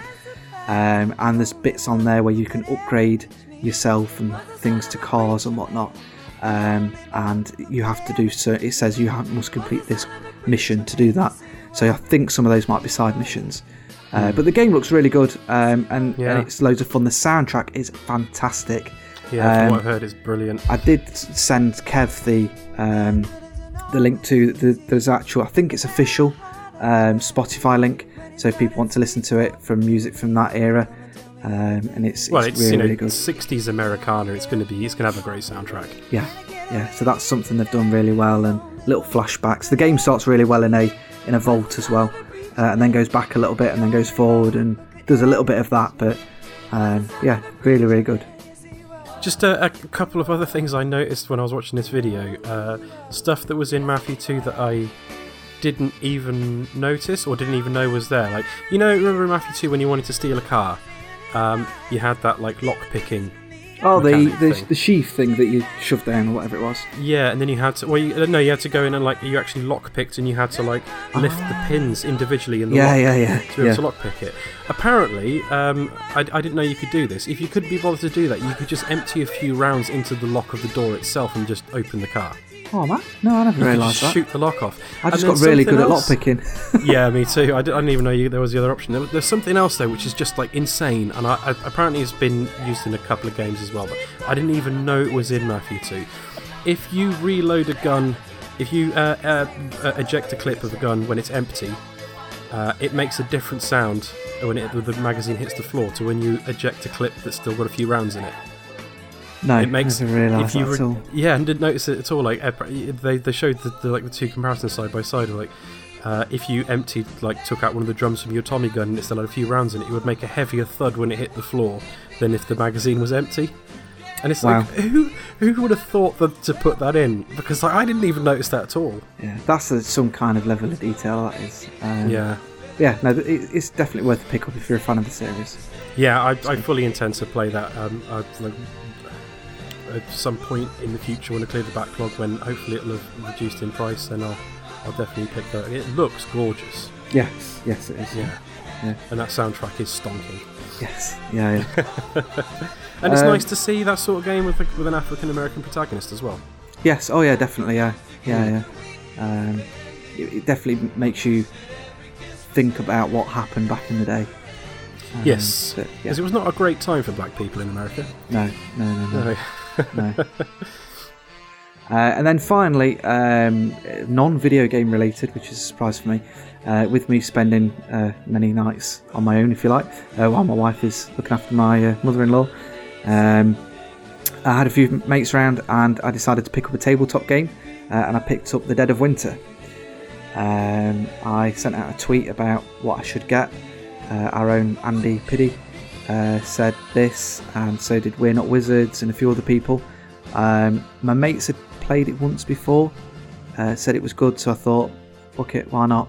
It was £40 for Amazon, so it's a little bit pricey, but the game is fantastic, to the point that the next night my wife came home for a night to have a little bit of a break and to see me, and we did a little 2-player game, but it's fantastic. So Dead of Winter is a co-op tabletop game where you have your own personal mission and a group mission to do, and it's basically a little bit like Walking Dead but on a board game. So it's the zombies are all around, and you have your main area where you all start off, so insert random holding area if you like. And then you have 6 different other areas to go and visit, so a gas station, a library, and different things like that. I think there's about 15 different characters you can play. So they recommend 4 players, but it can be done with 5, and it can also be done with just 2. And what happens is you lay out the board, and then you'll randomly pick a mission, and you've got short, medium, and long. Now, I thought short might be an hour or so. We started playing at about 8 or 8:30 at night. And granted, most of us needed to either refresh with the rules or learn the rules from scratch. And we did 2 short games, and we didn't finish till 2:00 that morning. So we were playing for a considerable amount of time. And my dining room's in the kitchen, so we've not got to go far to get a beer. But yeah, the game probably sounds quite complicated, but it's not. So you pick a mission, and you have a group mission. So the one that we started off first was we needed to gather 15 corpses for research purposes. So every time you kill a zombie, you had to roll a die. And if that was, I can't remember what the value was, but if that was 4 or higher, you then get a token to put on the main mission, and you have 15 of those to collect within X amount of rounds. So I think it can go up to about 10 rounds, but this one was about 6. And then you also have a morale counter. And basically everything that you do has a bit of a cause and effect, and you have to work well together. When you lay out the game, you have 2 characters to control each, and you also have a secret objective. And on that card, we'll say complete the main objective and have a weapon equipped to one of your characters. It could be something as simple as that, or it could be, there are some betrayal cards. So one of my friends had a betrayal card where he had to get the morale down to 0. We couldn't complete the main objective. And there was something else. Basically, he had to keep all the food that he got himself, and fuel and different things. So you have a betrayal person within there, and I think he had to make sure at least one character died as well. So that adds another twist to the game. And at the start of every round, you have a crisis card that you turn over, and that could be ensure. So if there's 5 people playing, it'll be make sure you have 5 portions of food in the crisis by the end of the game. But you also have to make sure that everyone that's back at the main compound also has enough food there, as well as trying to complete the main objective and making sure you're not overrun with zombies and different things. So it sounds probably really, really complicated, but it's loads of fun when you get into it. And you've got to make decisions as to whether you move your character that might be able to, it might be searching at, say, the library or the grocery store, and each character has like special abilities at the bottom. So there is one character where they can, when you draw and roll a die and you search at an area, and you can take 1 card. Well, this character can actually look at and take 2 cards. So it could be that you're trying to get down the police station where it's got lots of weapons. You're trying to find weapons, but you might start to be getting overrun by zombies, and it's whether you use one of your die to search or to kill a zombie. And then if you attack a zombie or move, you also have to roll the red die, which says whether you get attacked, nothing happens, or you die. So there's so many different little elements, and once you're playing it, it's loads of fun once you get into it.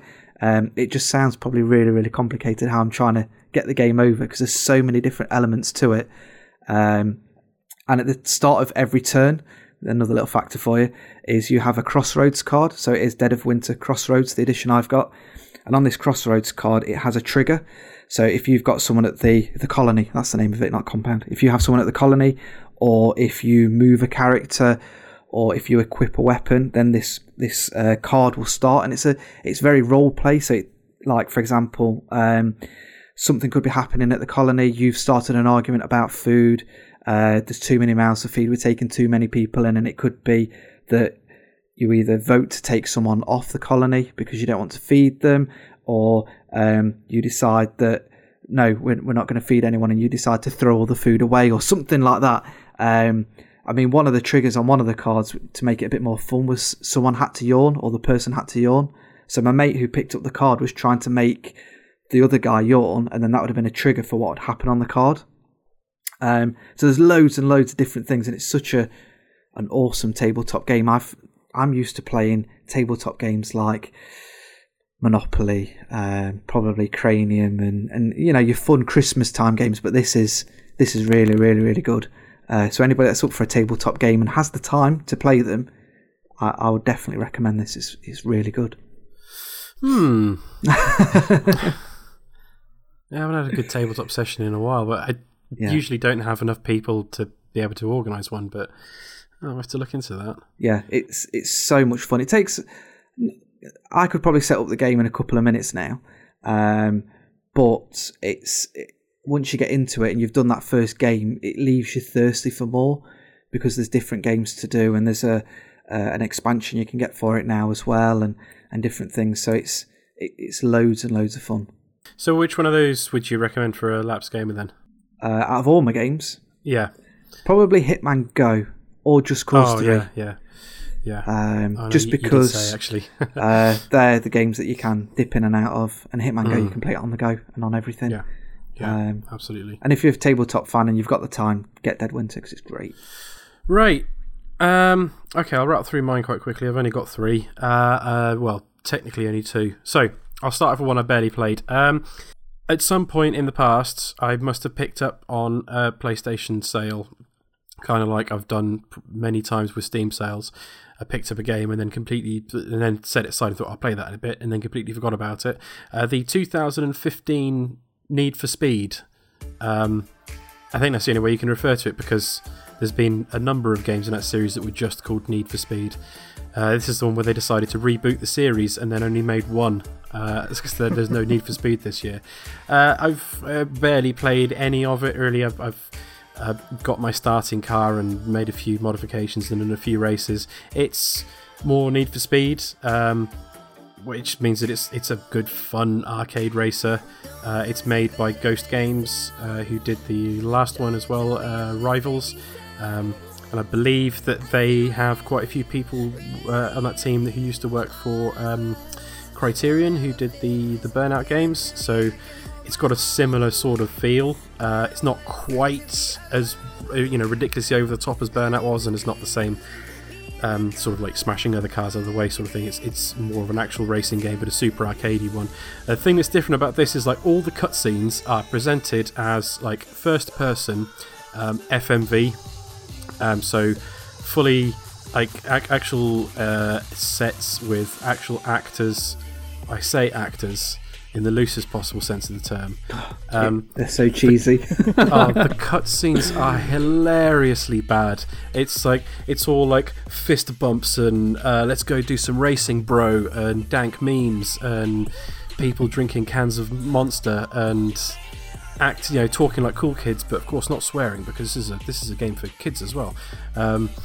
It's the cutscenes absolutely hilarious. I've been laughing out loud at most of them, not for what they are intended to be funny, just because the level of acting is so bad. But it's good so far. I mean, like, there's a level of customization on the vehicles that there hasn't been in the Need for Speed series in quite a while. There's lots of mods you can put on, then you can adjust lots of aspects of it, down from like the front and rear tire pressures, like how stiff the springs are, your gear timings and things like that, to change your vehicle between being an out and out racer or being a drifter or a drag racer or whatever. But I've barely played any of that, but so far I've enjoyed what I played. Destiny, Rise of Iron, still playing a bit more of that. Haven't actually played any of the PvE elements at all this week, because Iron Banner came back. It's the first Iron Banner since Rise of Iron came along, so it's a bit significant, because Iron Banner has always been the multiplayer element that's revolved around the Lords of Iron, and that's what this expansion pack is all about. So a new character, someone who was mentioned in flavor text for certain items, Lady Ephrodite, comes to the Iron Temple, and she's the new vendor for the Iron Banner. Iron Banner always used to be one game mode. It was control, so you have 2 teams and 3 control points, and the team that holds the most control points for the longest is the team that wins. And then recently they started changing it up a little bit and trying other different game modes. Some have worked, some haven't. This particular one was not great. It's a new game mode that they added in with the Rise of Iron expansion called Supremacy, which is basically kill confirmed from Call of Duty, where when you kill an enemy they drop an emblem, or they drop their crest, and you don't actually get the points for the kill unless you or someone on your team runs over that crest to pick it up. So if one of your teammates dies, you can run and pick up their crest and deny the enemy that kill. And if you kill someone in the team, someone has to pick up the crest to confirm it, otherwise it doesn't count towards your score. On the face of it, you'd think that would be an interesting game mode. It works quite well in Call of Duty, but it just doesn't fit with the way that Destiny multiplayer works. So you had people running past their teammates' crests and not picking them up, which, I mean, if you understand that in order for you to get points, you have to pick up the enemy's crests, you'd think it wouldn't be a massive leap of logic to then move on to, if I pick up my teammates' crests, that means the enemy can't get those points. But for some reason, people were completely ignoring them. And they weren't playing to the objective, and so I had quite a lot of frustrating games, especially playing on my own. There weren't people this week very often that I could team up with to play with, so I had to play quite a lot of it on my own, so it was at the mercy of the matchmaking, which can sometimes be good, sometimes be an absolute nightmare. Mostly is an absolute nightmare. So it was an absolute slog to reach rank 5 and get all the loot that I wanted from that. But I still kind of enjoy it. I have a love-hate relationship with the PvP aspect of Destiny. Like the actual co-op fighting against the AI enemies is great. The multiplayer can be sublime, can be absolutely atrocious. For a developer who made Halo, one of the most revered multiplayer shooters ever, their matchmaking is a bit of a mess. They can't seem to get the balance right between having skill-based matchmaking and having connection-based matchmaking. So you've either got everybody in the match is well matched in terms of skill, but some people have got terrible connections, so they're rubber banding all over the place, or everybody's got a really good connection, but one of the teams will be way more skilled than the other team.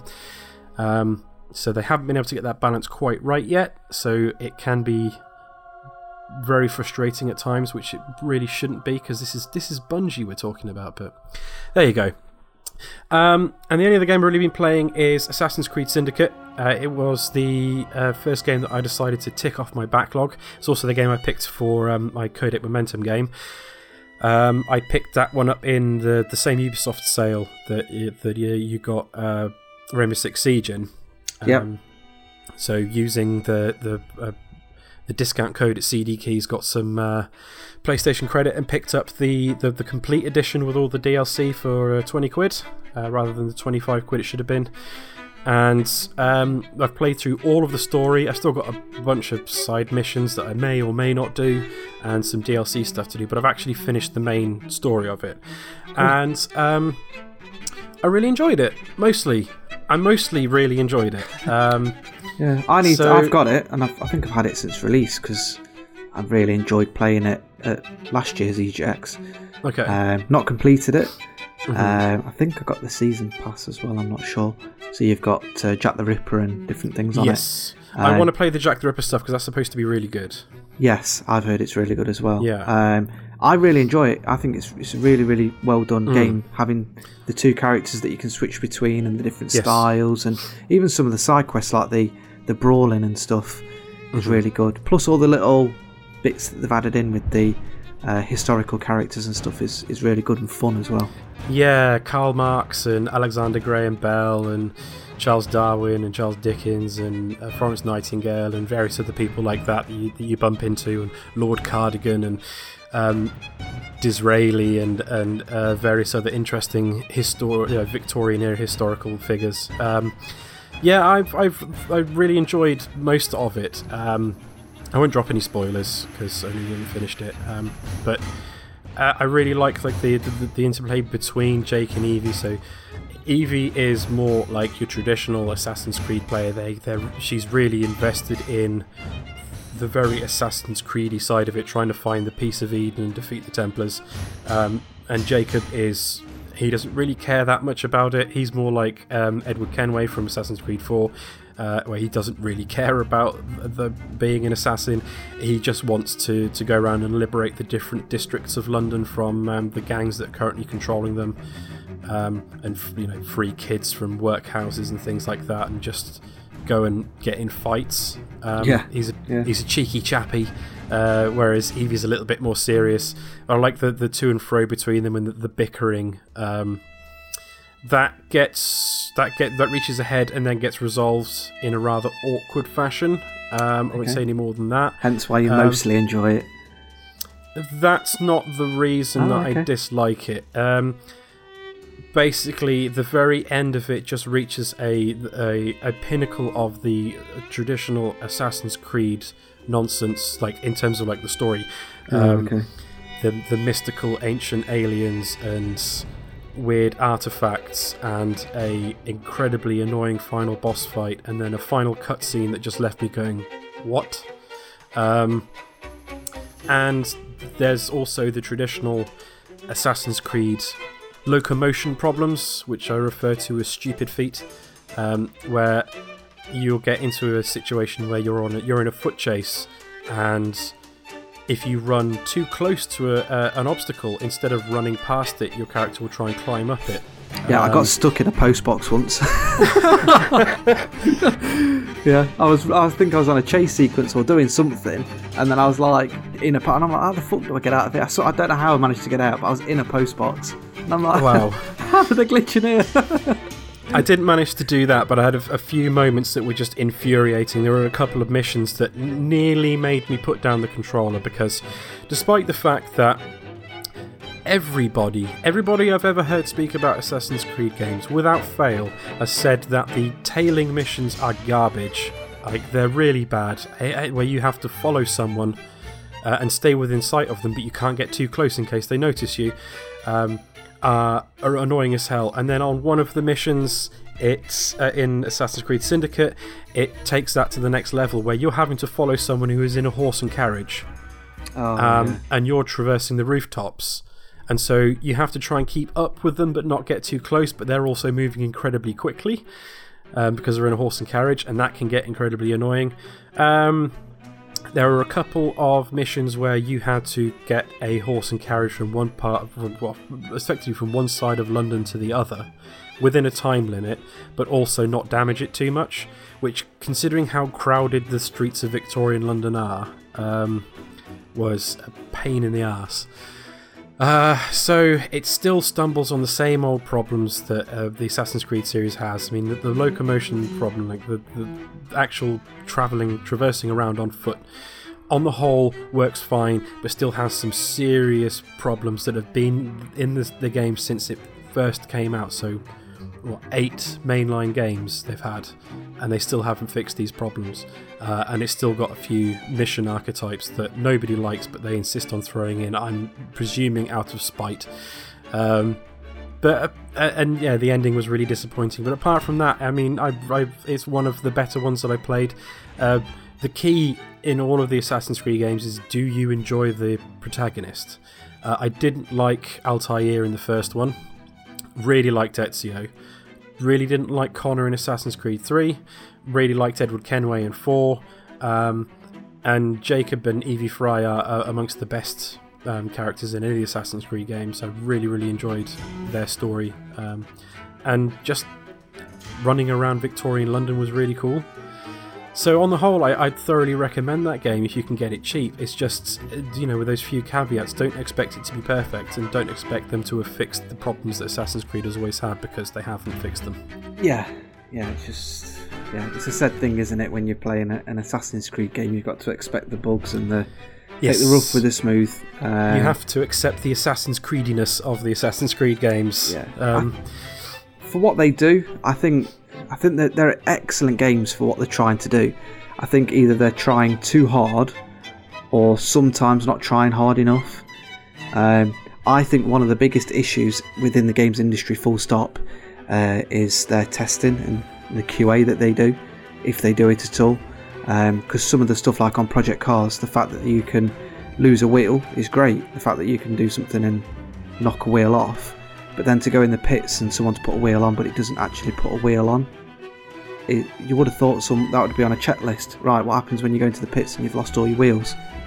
And the QA is very questionable with some games. But yeah, I love the Assassin's Creed games. They're great. Yeah, but for everything that's right about it, the series had gotten very tired. and aspects of it were definitely beginning to show their age, because I don't think they'd done much to the engine between Assassin's Creed 2 and Assassin's Creed Syndicate, because they'd had one out every single year since 2 pretty much, and one year they had 2 of them in the same year, so it's definitely beginning to show its age. So I really think they made the right decision to decide to take a year off and rework a game from the ground up. Yeah, it'll be interesting to see where they take it next, because... Well, it's Egypt, ancient Egypt. Oh, is it definitely Egypt? Yep. I didn't know if that was one of the arcadey games. I don't know if you've played any of them, because we've gone to Russia. No, there's Russia and China. I haven't played them, no. Yeah, they're all right. No, okay. It's been confirmed that it's going to be in Egypt, which is interesting, because they're now going... Because the series has been progressively moving forward. You start in the Age of the Crusades, and then Renaissance Italy, and then the... then there was the American Civil War, and then you went back a little bit to the piracy era of the Caribbean, and then jumped forward to revolutionary France, and then jumped forward to Victorian London. But now this is going all the way back to before the first one, before there were Templars and before there were Assassins. So I don't know what they're going to do with the story. So do you think it could be a reboot? Maybe. Like a new engine, and I don't know, maybe a female character this time? Well, we had I suppose you've got Assassin's Creed Syndicate as female, and there were in some of the DLC you've played as female characters, like in Assassin's Creed 4. Yes, one of the DLCs you played as a female character. No, I don't know much. I mean, I presume that we won't really see anything about it until next E3. Yeah, possibly. I don't know the way Ubisoft are going on at the minute. They might delay it. I don't know. They're not doing fantastic at the minute. Well, then they can't really afford to delay it, can they? They'll need to bring it out and make some money. I don't mean like that in terms of the fact that they've not really got anything slated for this year now, have they? In silly season, not this year. March. No, it's like Stuart was pointing out in the last episode. It's all coming out early next year. You've got like Watch Dogs 2 and Steep and The Fractured But Whole and Tom Clancy's Wildlands, and they're all coming out early next year. Fractured But Whole, is that not still this year, or did that get pushed back? No, it got pushed back. Good. Yeah, it's all out next year, but like early next year, like February, March sort of time. Yeah. Cool. But yeah, that's all I've been playing this week. If I had to pick, to be honest, I don't know if I could recommend any of these to a lapsed gamer. I definitely wouldn't recommend Destiny to a lapsed gamer. It's not an MMO, but it's as close as damn it to an MMO, Destiny. So you need to put in a significant amount of time, because there's a lot of grinding involved to be able to get up to the required light level to be able to take part in some of the big events. And also you need, if you ever want to do a raid, you need 5 other people that are going to be at the same level as you to team up with. So I definitely wouldn't recommend that to a lapsed gamer. Need for Speed, maybe. It's a dumb arcade racer. Possibly Assassin's Creed Syndicate, because you can you could play it in bite-sized chunks. Yeah. You could dip in, do a few little side missions to clear a bit of a district, or do a story mission, and then turn it off and come back a while later. It would take you a long time to get through.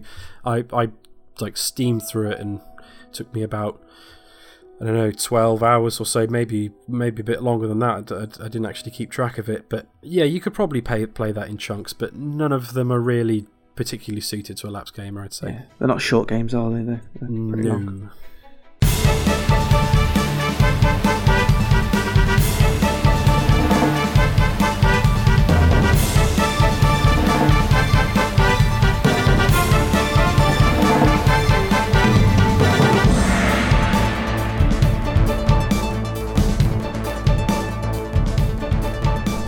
Right, so moving swiftly on to the news. Do you want to read the first one out, Ali? Because you picked most of these. I've not read all of them, but... okay. Mass Effect Andromeda apparently has had a date leak release. If I could say that 10 times fast. Apparently it's slated for around the 23rd of March. Which it does say, which could point to the game being delayed, released for the UK, and apparently this is on Amazon, where they've released the date. leaked the date, same thing. I'm very, very much doubtful. I wouldn't be surprised if this game was actually silly season next year for how little we've seen of it. That's the thing. That's like we've seen like right up until the PlayStation conference recently, where they showed off the PS4 Pro and they showed a little bit of gameplay footage. We'd seen like bugger all gameplay footage, and this is for like a new Mass Effect game, and it's due out early next year. It's not going to happen. Like if it was that close to being ready, we would have seen more gameplay. Yeah, definitely. I was expecting maybe a release of a HD collection of the other ones, although they keep on and off saying no, we're not going to do it, yes we are, no we're not, yes we are. So whether that's actually going to happen, I don't know. But yeah, disappointing. And I don't know, I think that's just a potential release date that they've put in so it doesn't drop off. I don't know how the websites work and things, but it could just be, fuck it, just put this date in and we'll see what happens. So people can start pre-ordering it. Yeah, build up a bit of hype, and whether it loses some of its charts within the Amazon store or something, if there's no release date, does it go into a different section and people don't see it and people get emails if they've already pre-ordered it? I don't know. So yeah, it could be a number of things, but yeah, apparently that's a date for now. Yeah, they're being a bit funny with a possible maybe not original trilogy HD remake. But that reminded me of the fact that it's something that's just like completely slipped out. Nobody's really been talking about it. In the next month or so, we're getting a remaster, well, possibly not a remaster, but at least like the definitive collection of like the Ezio trilogy of the Assassin's Creed games coming out on PC and next gen consoles, and it's like no one's really been covering it. There's been like bugger all marketing about it or anything like that, and that's a bit weird. Does that cover some of the ones that were released separately as well? No, it's just two Brotherhood and Revelations. And Revelations, yeah. Cool. But the trailer I saw for it just looked like they just showed some footage from Assassin's Creed 2, and it basically just looked like the PC version of that game when it first came out. So I don't know whether they're even doing anything to it or whether they're just packaging the PC version of those three games and releasing them on next gen consoles. I don't know, but yeah, that's an odd one. Anyway, a piece of news that dropped today. It's not really news, it's more like a trailer. Do you remember E3 last year at the EA conference? BioWare showed off a trailer for the new Old Republic DLC, the Knights of the Eternal Throne. It was like a cutscene about two brothers, one of whom turns to the dark side and the other one doesn't. It was a really, really good cutscene. That piece of DLC has apparently been in early access. I don't know how early access works with expansions for MMOs, but anyway, they've released a new trailer for it. It's not, particular news, except for the fact that everyone's gone crazy for this trailer. I've watched it 3 times today already myself, and I've not actually played I've not actually played the Old Republic. I've played both the KOTOR games back in the day, but I haven't played the Old Republic. It's a 6-minute trailer that manages to tell the story of somebody being corrupted by the Force and going down the wrong path succinctly and much more effectively than the Star Wars prequels did across 3 films. So I highly recommend it. It's called the trailer's called Betrayal.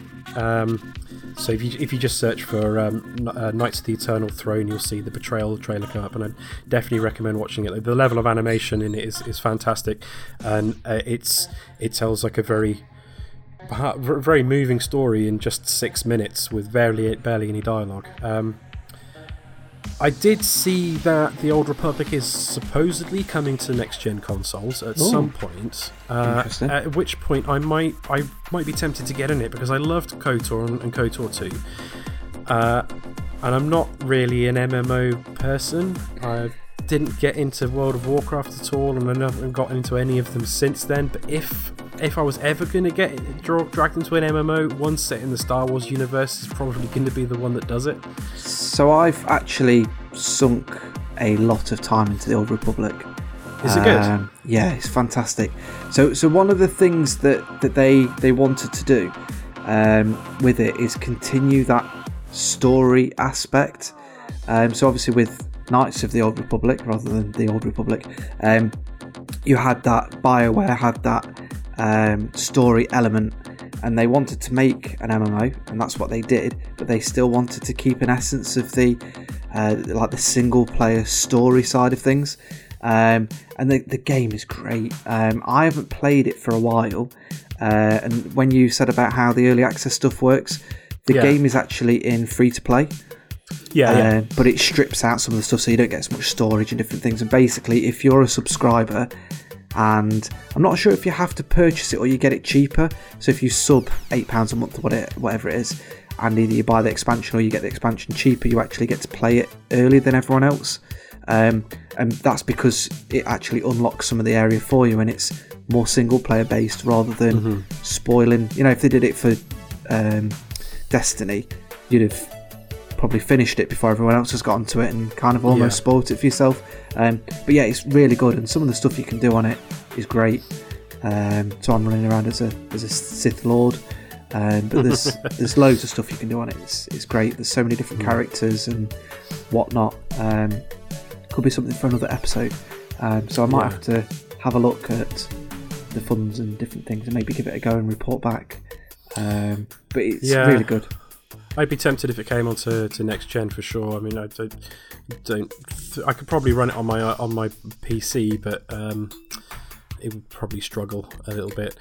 Stu, did you ever play either of the KOTOR games? I played a little bit of the original KOTOR games. Not a huge amount. They were good, but I have a feeling they'll probably be odd to go back to, because I think they were sort of very polygon based and everything now, and that it would look very strange.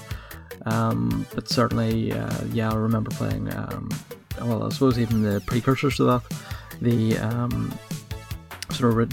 I'm trying to think, the ones that were even before Jedi Outcast, like Mysteries of the Sith and what have you.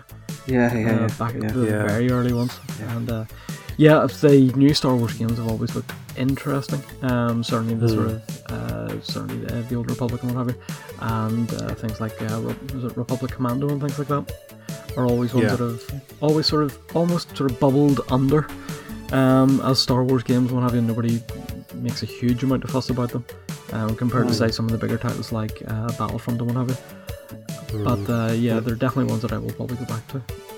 Unfortunately, it's not a lapsed game really. With an MMO. God no. Neither of the KOTOR games are either, to be honest. Not really, no. But the way the Old Republic have embraced Star Wars is really good. So, for example, if you start off as a Jedi or a Sith, a Force user, shall we say, you actually start off with a wooden lightsaber, and you have to actually progress through the levels until you've proven to your Sith Lord or your mentor that you're worthy of a lightsaber. And that's how the story progresses. So they've embraced it, and it's really on point. It's good. If you're a Star Wars fan, it's great. And I presume that the Old Republic, the same as the KOTOR games, had like that BioWare's excellent ability at telling really, really interesting stories as well. Yes, yeah. So each character or kind of chain, if you like, because you have a Sith guy that's, I think they're called Inquisitors, which is more like the and they can fire out the electricity and different things. So Palpatine. Then you have your guys like Darth Vader. Then you have your Luke Skywalkers. You have your Han Solos, who are smugglers, and so there's lots of different classes, and each one of those has its own separate storyline. You can interact with other users, but there'll be areas where they go into where you can't go in together, because it goes into their storyline, and it does go into a single player game. So it's so good. Make me want to go back and play it. So moving on, there's been a leak. You spotted this, didn't you, Ali? New Overwatch character's been leaked. Apparently. The longer rumoured Sombra? Yeah. Apparently, I've seen it. I saw the article on PC Gamer. I'm not sure where it's actually been linked. It was from an Overwatch community post. Jeff Kaplan from Blizzard promised that there's going to be a new hero arriving, quote unquote, sooner rather than later. It does say further down in the article the 18th of October. Yeah. I don't know how true that is. But somehow an internal Blizzard document got leaked, which is unusual for Blizzard. They're usually watertight. Yeah. We'll have to see how that goes. It could be that it's also rumoured, which is the other news article, tied in with their Halloween event that they're doing, which also revolves a little bit around Junkrat being Frankenstein. So whereas, what's his name? Lucio, that's it. Whereas he was the guy that was doing most of the Olympic stuff, it seems like Junkrat is now Frankenstein, and he's going to be doing the Halloween thing. And the other article is the fact that there's going to be Halloween loot boxes that you'll be able to get. So from playing World of Warcraft, Blizzard are very, very good at doing themed events. There's always something on World of Warcraft where there's a Halloween event, Christmas event, Valentine's Day. So that should be good fun. You'll probably be able to get a head or a helmet or something that looks like a pumpkin and jack-o'-lanterns and all sorts of different things going on. So that should be quite good. Similar to the Summery Games, and I presume there's going to be a separate game mode, whatever that will be. Like Lucio Ball during the Olympics. Yeah, I presume if it's focusing around, this is just speculation, but if it's focusing around Junkrat, maybe you're firing pumpkins at each other or something. I don't know. Who knows what it could be like? Nobody had any idea. I mean, I don't think they even announced the Summer Olympic stuff beforehand. They just said, we've got Summer Olympic stuff, it's out now. Yes. And everyone booted up their copy of Overwatch and downloaded the expansion. It's like, oh my god, they've added a new game mode and all this crazy stuff. And it's like, they're really good at surprise. I'm surprised that has this been leaked or officially announced? Because they didn't announce the stuff beforehand. Possibly the Summer Olympic stuff. By the looks of the article, it's a slip of the lip from the Xbox store. Okay. And someone's quickly picked it up, so whether it was up shortly. But apparently there's going to be more than 100 items, Halloween-themed items to get. And it seems like it's going to come to an end on the 1st of November. So starting in the next couple of weeks and then finishing in November. The final bit of news is that there's some EA have actually announced 3 more games that are coming to EA Access. So if you have that on the Xbox One or EA Vault, I think it might be called, on the PC. So it doesn't say when they're coming to it, but in the next, they've said soon, so by the end of this year, you'll be able to play UFC 2, Battlefront, and also Mirror's Edge Catalyst. So if you've got that subscription for that, if you paid £20 a month, which I think, sorry, not £20 a month because that'd be extortionate, £20 a year for an EA Access subscription, you will get those 3 games kind of for free if you like, or part of that subscription, which is quite surprising for Mirror's Edge. Obviously it's not done as well as they thought, because that came out earlier this year. And to be fair, Battlefront's only a year old. UFC 2 would probably be a year old as well, in around there. I think it usually releases before Christmas. Interesting move. But that's a few more games for you to enjoy if you have those things. Yeah, as a mainly a PS4 player, it always annoys me the fact that Sony were offered the chance to get in on EA Access as well and turned it down because they thought it was apparently not good value for money, which is ridiculous. There's a decent number of free EA games available every year for £20 a year. Plus you get access like a week early to a lot of titles as well. Yeah, I can play Battlefront 1 in 2 days. Yeah. I think. So when's that? Thursday? Yeah, so that's about a week before it comes out to the general public. For it is really good. That's great. Yeah. Or you can do it monthly, so I think it's about £3 or £4 a month.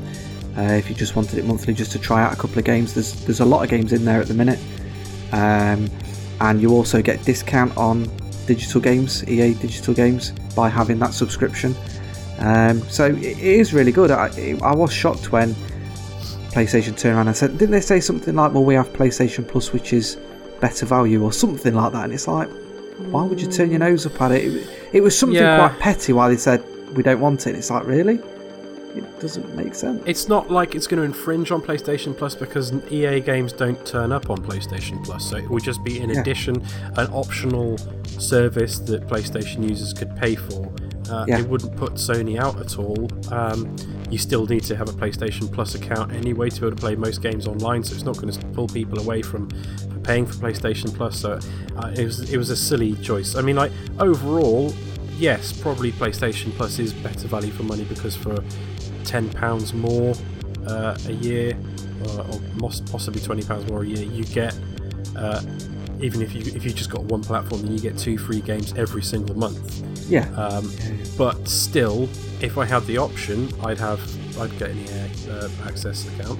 Yeah, because you've got so many games on there. You've got most of the last 3 or 4 years worth of FIFAs, NFL, the latest NHL games. Madden. You've got Battlefield, all sorts of stuff. Need for Speed. Yeah, it's great value for money. Strange that PlayStation didn't take them up on it. Yeah, well, they make the odd, weird decision. Yes, a bit like Nintendo, who are getting left in the dark, but there we go. Yes. Bless them. Okay, so just a quick reminder that our next playlist game is Resident Evil 4, so get hold of it, play it, and let us know your thoughts on the game in time for our dedicated episode recording on what date, Stuart? 17th, I think we're due to record it, so it'll just be out just whenever this is released. So yeah, if you've by then, if you haven't played it, you're probably not going to have enough time, but most people, I imagine, will have played it at some point, so if you've got strong memories, then do let us know your thoughts on it in time for that recording. As always, you can get in contact with us, send questions or suggestions for new segments you'd like us to start doing, tell us what we're already doing that you like or don't like, or let us know anything you'd like us to read out on the show through the following means. You can email lapsedgamerradio@gmail.com, you can visit the blog lapsedgamer.com, you can visit our Twitter feed @lapsedgamer, and you can like our Lapsed Gamer Radio Facebook page and add yourself to the LGR community Facebook group. You can find all of our podcast episodes to stream or MP3 download at our Podbean web address, which is lapsedgamerradio.podbean.com. Also, please be so kind as to subscribe and review Lapsed Gamer Radio on iTunes, and check out the Lapsed Gamer YouTube channel for additional content. And remember, do let us know if you'd like to be on a future episode with us. And I guess all that's left to be said is thanks for listening and goodbye. Goodbye. Bye-bye.